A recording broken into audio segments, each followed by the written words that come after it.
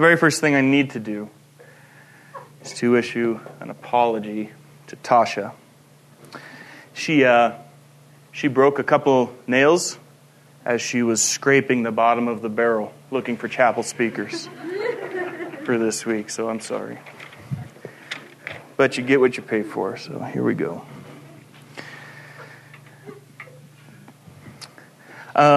I know the thing to do is to share your testimony. I'm going to do that. Mine is not a long one. Nor is it I can't think of a better word, nor is it a novel one. And don't misunderstand me, it is novel in that I was spiritually dead with no hope of salvation before God sovereignly intervened in my life and gave me a new heart and a new life. In that sense, it's very dynamic and it is a very big deal. What I mean is that there's probably nothing in my testimony that would come as a shock to any of you or would be anything new or unexpected. Nevertheless, I'm going to share it, and that's only going to be a portion of the time. I'd like to spend the majority of the time talking about a lesson that I've learned from my testimony that has become increasingly invaluable to me, and I want to share it with you, and my prayer is that it would be valuable to you as well. So that's what we'll do. My testimony goes like this. I was born in August of 1987 in Chester, Montana, in Liberty County. One of the most exciting places on earth. But not really. We lived in Fort Benton until I was about 5. My dad pastored a church out there in Fort Benton. I have a few memories of that place. But then we relocated to Missoula and lived there for another 5 years. And then we relocated again down the valley, down the Bitterroot Valley, where I lived. That's what I refer to as my home in terms of my upbringing. I'm from the Bitterroot. So I still kind of refer to that as my home. My wife is also from there, and her parents still live there, so we make it over there fairly often. So in a sense, I'm a Bitterrooter, but in a sense, I'm not because I drive sober, and because I have all the windows of my house, they're intact. So I'm kind of a mix there. Some of you will maybe get that joke, some of you might not. So anyway, so that's my upbringing. When I was in high school, I began, I'm sure it started before then, but I began this burning desire to do a couple of things. I desperately wanted to, through some means, form my own identity and understand that, I should dispel the rumor that I was raised in a Christian home. I don't know where that started, but no, I was raised in a very Christian home and to the point where I knew nothing else. I knew nothing else but Christianity, and I thank God for that now, and I really do. Sunday school every Sunday, church every Sunday, of course. Awana. There's no S on the end of that word for the late person, Awana every Wednesday night, VBS every Sunday. Bible studies in my home that my parents led, that sort of thing. That was my life growing up. I experienced private Christian school, homeschool, and public school. So it's kind of like being mulatto. You can make fun of everybody. So I have that privilege. Okay, so I grew up deeply in the church. I had any head knowledge anyone would have for a person my age with my upbringing. But when I got into high school, I had this desire. I had to establish myself. I wanted something new. I wanted something non what I was used to, and if that meant getting away from the church, then that was okay. That was in the realm of possibility for me. That was the first thing I wanted to do. I wanted to establish myself, establish my own identity, and I knew that would probably mean leaving Montana, which I was okay with. I hated Montana.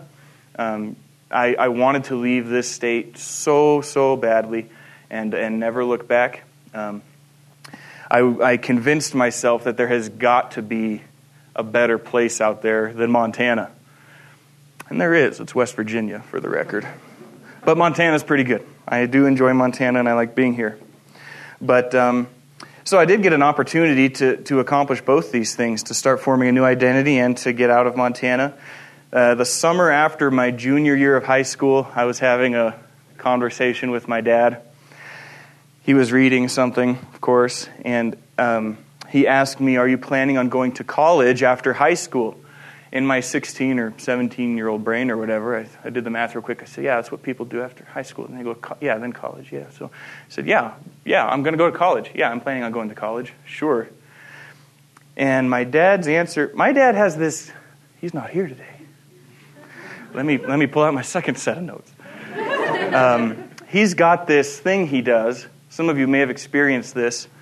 He says one thing, and here's what he actually says. And over here, there's like 10 implied statements just from that. I wouldn't call it a gift, but it's something that he does. And he's good at it. So, are you going to go to college? Yeah, I'm going to go to college after high school, of course. And I remember where he was sitting in our basement without even lifting his eyes from what he was reading. He said, "Oh, who's going to pay for it?" And that's when I learned that he was not going to pay for it. So I did I found myself doing what both of my older brothers had done. And I started entertaining the idea of the military. And so I found myself down at the recruiter's office in Missoula. Those of you familiar with Missoula, it's in that little strip mall right across from Southgate Mall. And so I went into the recruiter's office, and all of the offices are right there in the same hallway. And the only two who were there that day were the Navy. The Navy recruiter was there, and the Army recruiter was there. So that's who I ended up talking with, both of those folks. The Air Force guy, it was only 10 in the morning, so I'm assuming he wasn't up and into work yet. And I think the Marine Corps guy had an appointment with his probation officer. So there I was talking with the Army and the Navy, and over the next few months, I chatted with both those guys, and what it really came down to was a couple things. The Army guy was just kind of a weirdo. I mean, he was just kind of a weirdo. And the Navy guy, he was from Victor. If you're familiar with the Bitterroot, Victor's right down the road from Steve I. So he was a local guy. He was really down to earth. He was slightly chubby. I'm like, man, this could work. I think I could do that. Get a cool hat, and that sort of thing. And long story short, and not only this, but the Navy's the only branch of service currently where they guarantee you your job prior to you actually signing the dotted line. Guarantee it. So I knew I was going into the Navy to be a photo and video journalist, and so that's what I did. And so I signed up a year early, and 1 month after I graduated high school in 2006, I was on an airplane out of Butte to Great Lakes, Illinois, for boot camp. So I wanted desperately to form my own identity, so naturally I joined an organization where everybody dresses the same and has the same haircut and eats the same food and uses the same lingo. I mean, that only makes sense, right? But that's what I did. There was no identity there, but people still tried. So I found myself hanging out with different groups of people, and everyone's trying to do the same thing. So maybe it means a new tattoo, or maybe it means drinking a little more, or playing your music just a little louder, or whatever. I quickly learned that all of those things are completely lacking, are completely empty in terms of an identity, and I found myself still wanting. Okay, and not only that, on top of that, my church life, I was, I don't know if disillusion is the right word. I had decided for this stage of my life, I was going to set aside church. It was something I would come back to. I was pretty disillusioned. I hopped around to a couple different churches in the area, never stuck in one place. And on top of that, anybody who's had any amount of exposure to the military can probably testify. With military chaplains, you have no idea what you're getting. You might have a super, super solid dude, and then, his orders are up, or he's got to deploy, and then in comes. And I remember working for one Army chaplain when I was at Fort Meade, and he sat there leading a Bible study of mostly unbelievers, and he taught that judgment and hell did not exist. And so, long story short, I said, okay, I'm going to set church, I'm going to set Christianity on the back burner for a while, and work more on this identity thing, and get myself established and all that. The Lord didn't like that plan very much. I went to an all-Korean church for a while. I wasn't planning on telling you that, but it just popped in my mind. I can tell you that story offline. That was kind of fun. Anyway, that was my plan, and that wasn't God's plan. One day I was driving my bright orange Jeep Wrangler back from I was Colonial Williamsburg. We did a photo shoot down there. I was driving from Williamsburg back to Hampton, where I lived, eastbound on 64, and I got a phone call from my mother. I had a flip phone back then, and chatting with my mom, and she said, "Hey, JD knows a guy, and who wants to know you. Can I tell JD to give him your number?" Now, JD, you remember Dave Price, Dave and Susan Price. Okay, so JD was Dave Price's son. JD was from our hometown. He was from Stevensville, and I worked for his dad on the ranch, changing pipe. That was like my first job. And JD was much older than I was, but he had joined the Navy much earlier. Now he's a full bird. He's a captain. He does EOD. He diffuses bombs underwater. At least he did when he was lower ranking. But he had been stationed where I was, and he knew this guy who, all I knew was this guy who led Bible studies. He wants to get in touch with you. Can I give him your phone number? I said, sure, you can give him my phone number. And 5 minutes later, I got a call on my phone number I didn't recognize, 757, knew it was local Virginia number. And hi, Joel, my name is Rich. I lead a Bible study on Langley Air Force Base. Would you like to come tonight?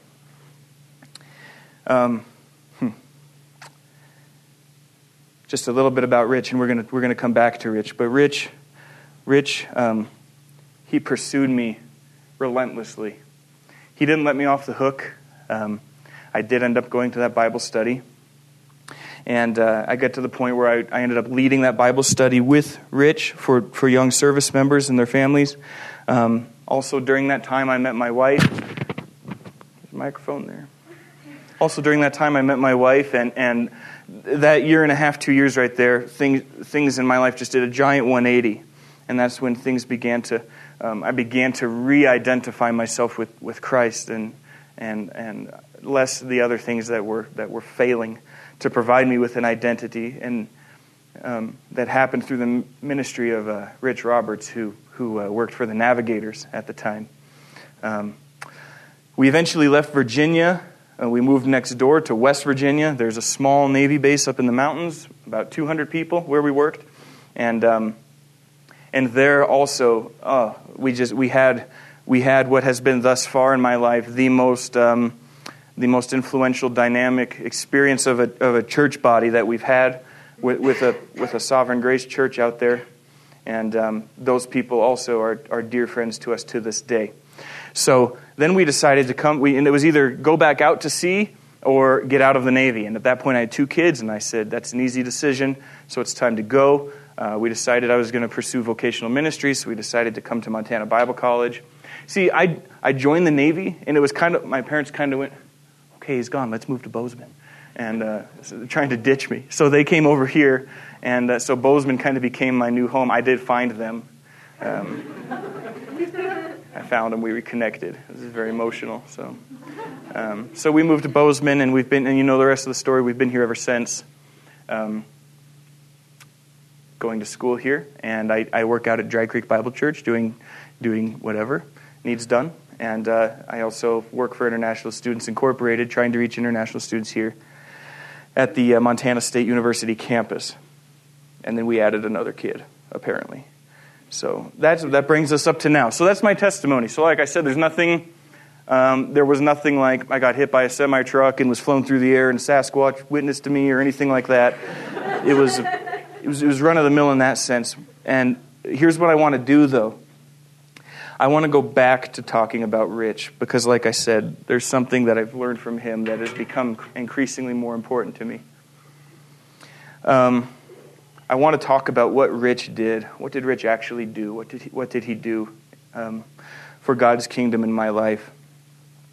Rich, like I said, Rich pursued me. Rich sought me.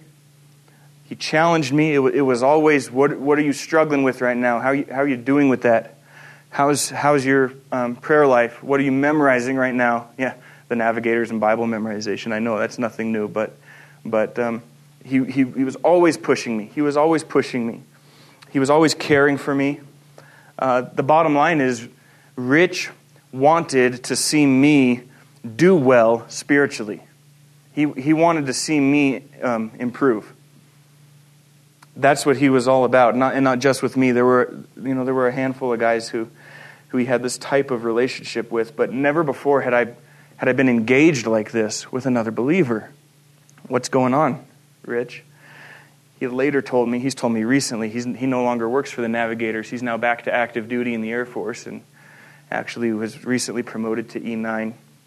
But he told me, just in time, I thank him. Every time I talk to him, I thank him. And he told me recently, he said, that in his 13 years with the Navigators, after 13 years of ministry with the Navigators, he can count on one hand, including myself and Jesse as a couple. He can count on one hand the individuals or the couples he discipled who he knows are still walking with Jesus. Rich was not in it for the numbers. He was not in it to make conversions. That wasn't what he was about. Rich was about something much, much bigger than that. Rich was, he was a parachurch guy, right? And it's easy for us to sometimes, I don't know, the Navigator. Rich, shouldn't you be handing out tracts or explaining the 4 spiritual laws, or don't you have a monthly report to send in for how many sinners' prayers were said or whatever? And that wasn't Rich. Rich valued the bride. Rich highly esteemed the bride of Christ. The bride was important to him. He valued God's chosen people. He recognized me as one regenerate, and he worked to make me presentable as part of the bride. Rich modeled that for me personally. I think of Scripture. Yeah, we're going to get to open our Bibles a little bit today. You don't have to open anywhere specifically yet. We'll get to Colossians in a minute, but I think of the Apostle Paul, writing the bulk of this last third here, and book-wise, letter-wise. And here's the deal. I think it's safe to look to the Apostle Paul and other writers as models for our daily living. And what I mean by that is, I believe God was intentional with this book. I believe that everything in it is intentional. I think every piece of history was coordinated and orchestrated to best bring about His redemptive plan. So I think when He chooses someone like Paul or Saul to write all these letters to these churches, I don't think there was anything willy-nilly about that. It was neither willy nor nilly. It was entirely intentional. And I think when God chooses someone for something as huge as this, we can look at their life. We can read what they say, absolutely. We can also look at their life and draw some inferences from that. And so that's what I want to do quickly. I think about Paul's relationship to the church, or Paul's estimation of the bride. Paul was a great missionary. Yeah, Paul was a great missionary, but it wasn't like, okay, you guys have X amount of believers, great, I'll see you later, see you in glory, or see you in heaven, hope you do well. Turn to any one of Paul's letters, any one of them. And time and again, what are you seeing? You're seeing things like, I always thank God for you. I'm always in prayer for you. Oh, how I want to come see you. Always, always, always. And what is the nature of these letters? Paul is always, he's teaching them. He's instructing them. He's correcting them when they need it, but all out of love. And why? Because Paul wants the bride to be presentable for the groom. You can turn to Colossians now. This passage in Colossians chapter 1, I think, is a very good summation, a mission statement, if you will, of Paul and what he's about. I'm going to read this to you in Colossians 1, starting in verse 24. I'll read through verses 29, and I might pause there in the middle a couple times.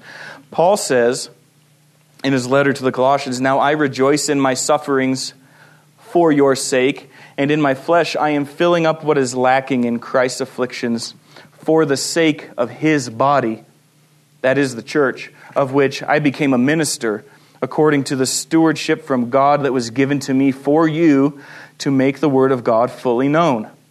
The mystery, hidden for ages and generations, but now revealed to his saints. To them God chose to make known how great among the Gentiles are the riches of the glory of this mystery, which is Christ in you, the hope of the glory. Christ in you. Let's pause right there. What in the world? Christ in you. What does he mean by that? Do you think Paul could have remembered his conversion at this point? Christ in you. When God knocked him to the ground and said, Saul, Saul, why are you persecuting me? In other words, the bride and the groom are so integrally, they're really in a big way, unified, that Paul is basically saying, you can't mess with the bride without messing with the groom. That's why husbands get jealous when someone flirts with their bride. That's a good jealousy. That's my bride. Okay? And I'm jealous for the bride. Jesus is jealous for his bride. What we're getting at here is because the bride is important to Jesus, the bride was important to Paul, the bride should be important to us. Okay? This might sound really elementary. Maybe it is, but hopefully we can get a little deeper. This language of the bride. Flip over to Revelation 19 real quick. This language of the bride. I know we can refer to the church as the body of Christ, as the temple of Christ. I love using the term the bride, and I'll tell you why. Revelation 19, starting in verse 6, this is the marriage supper of the Lamb. Then I heard what seemed to be the voice of a great multitude, like the roar of many waters and like the sound of mighty peals of thunder, crying out, Hallelujah! For the Lord our God, the Almighty, reigns. Let us rejoice and exult and give him the glory. Why? For the marriage of the Lamb has come, and his bride has made herself ready. It was granted her to clothe herself with fine linen, bright and pure. For the fine linen is the righteous deeds of the saints. Again, I say the bride is important to Jesus. The bride should be important to us, as it was to Paul. Why this language of the bride? Just as a side note, just that you don't have to think far. Well, you do in terms of Old Testament far. This language of the bride and the groom. Israel, ethnic Israel, failed time and again. They were unfaithful time and again to the groom. They were likened to a whore, pardon my language, because they could not remain faithful to the groom. They owed their allegiance to the groom, but he didn't get it. This language is throughout, crack open Ezekiel and read a little bit about the adulteress. The groom requires a pure and spotless bride. And now Christ lives where? He lives in his people. And so Paul is saying, let's work to make ourselves presentable for the groom. That's what he's always desired. And that's ultimately what's going to happen when you jump to the end.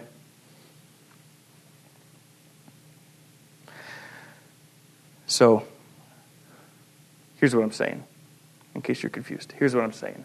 What in the world, what we got to do in application, right? What does this mean? You're saying, yeah, I get it. So the church is important. So the bride of Christ is important. What does that mean? I think two things that came to my mind as I was preparing for today. One is what I've been asking myself, trying to ask myself more and more on a regular basis, and what I would ask you to ask yourselves on a more and more regular basis is, what am I doing to help make the bride presentable? How am I a part of that? What are we doing? At the very least, are we praying for the bride? Are we praying for one another?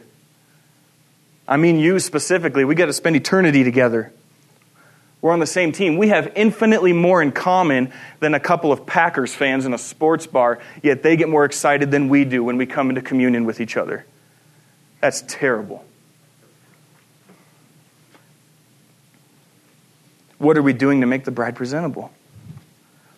Well, what did Paul do? Again, we're not all apostles, I get that, but But where can we teach? Where can we encourage? Where can we correct if necessary? It's amazing what God does to you. What God does to you. Just today, I was rebuked. Haven't been rebuked in a while, and praise God that there was someone willing who cared enough about the bride to say, "We can do better. We can do better than this. Let's work on making this thing presentable." So we can encourage one another, we can teach one another, we can correct one another when needed. That's what needs to happen. Like Paul did, like Paul set the example, like Rich did for me. He modeled that for me so well. That's the first thing. The second thing I just want to point out is I know that this could raise the question, if you're wondering, but Joel, doesn't this, what does this do to evangelism? What does this do to reaching the lost? If we spend all of our time and efforts just on building up the church, aren't we neglecting the Great Commission, and aren't we neglecting what has been taught so clearly in Scripture about reaching the lost?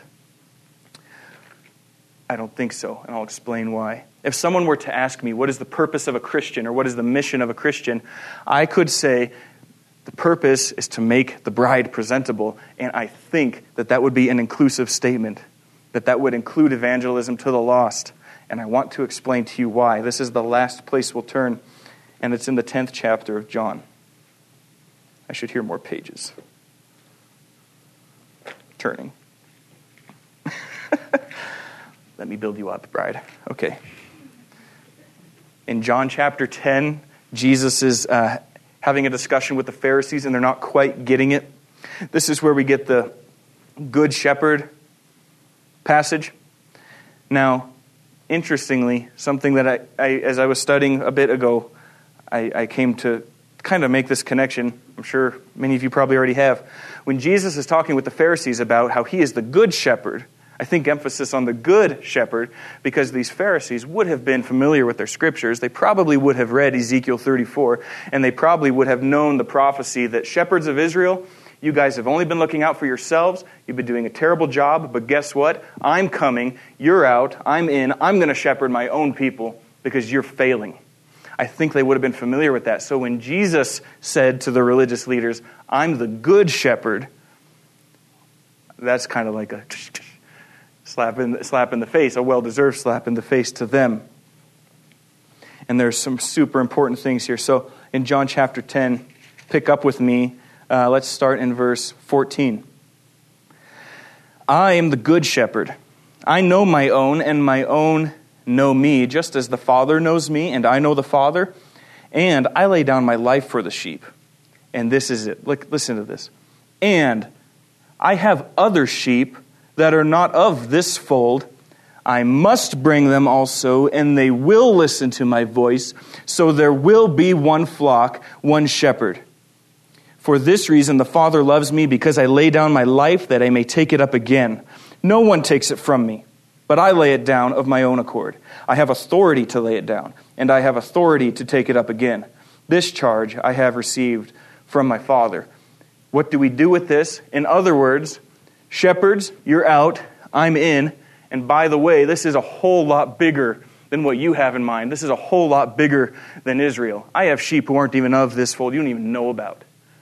I have sheep, present tense, but I must bring them, and they will listen in the future. What in the world is happening here? Jesus is saying they're mine, but they're not in yet. What do we do with that? I think what we do with that is we acknowledge the truth of Revelation 5. I don't need to turn there. Where we learn that because of the shed blood of the Lamb, people from every tribe and tongue and nation were purchased. In other words, the sheep are out there. They're bought and paid for. They're mine. They belong to me. They need to be brought in. So maybe a better question is, who is the bride? Well, the bride is the sheep who were purchased by Jesus, by his shed blood. Some of them are already in. Not all of them are. But they're bought and paid for. You see what I'm saying? In other words, building up the bride of Christ, making the bride presentable, doesn't happen just inside the confines of a Bible college or a church building or whatever. It includes bringing in the sheep who Jesus has already bought and paid for. Does that make sense? You know what I'm saying? And so those are the two big things that I would encourage you to do. One is consider, how am I making the bride presentable? How can I encourage someone today?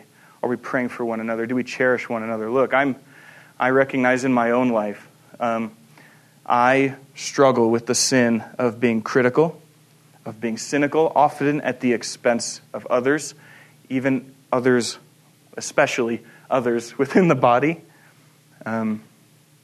And I think every time I do that, and I'm not talking about correcting something that's false, or that sort of thing. I'm talking about being critical when it's not necessary. When I do that, I am stepping outside of the body. I'm going back to that old identity. I'm trying to take on my own identity again, and I'm mocking the bride of Christ. And I see no situation where that's okay. And that's something I'm dealing with. So I would encourage you to consider how you might regularly work on making the bride presentable, because that's why the church has been allowed to remain to this hour. The bride's not ready. The sheep aren't all gathered in. So I want to pray at this point, and then you can go about your business. God, we're glad that you have given us the end of the story, when the bride will be spotless, and we can enjoy that union with you that we long for, that we anticipate, that we strive for. As we wait for that, God, I want to be moved every day to consider how I might make the bride presentable. That's what you deserve, God, and so much more. Help us to teach one another, to encourage one another. Help us to value one another as the elect, as Christians. We are a family, God, and we want to begin to view each other that way. We want to get our hands dirty in ministry together. We want to cherish the bride as you cherish the bride, Jesus. And so, Holy Spirit, please move our hearts in that direction every day. And I pray that as we go about the business of bringing in the sheep who you have bought and paid for, that we would just become that much closer to the day, the glorious day when you return, and we are united with you forever. I pray in Jesus' name. Amen.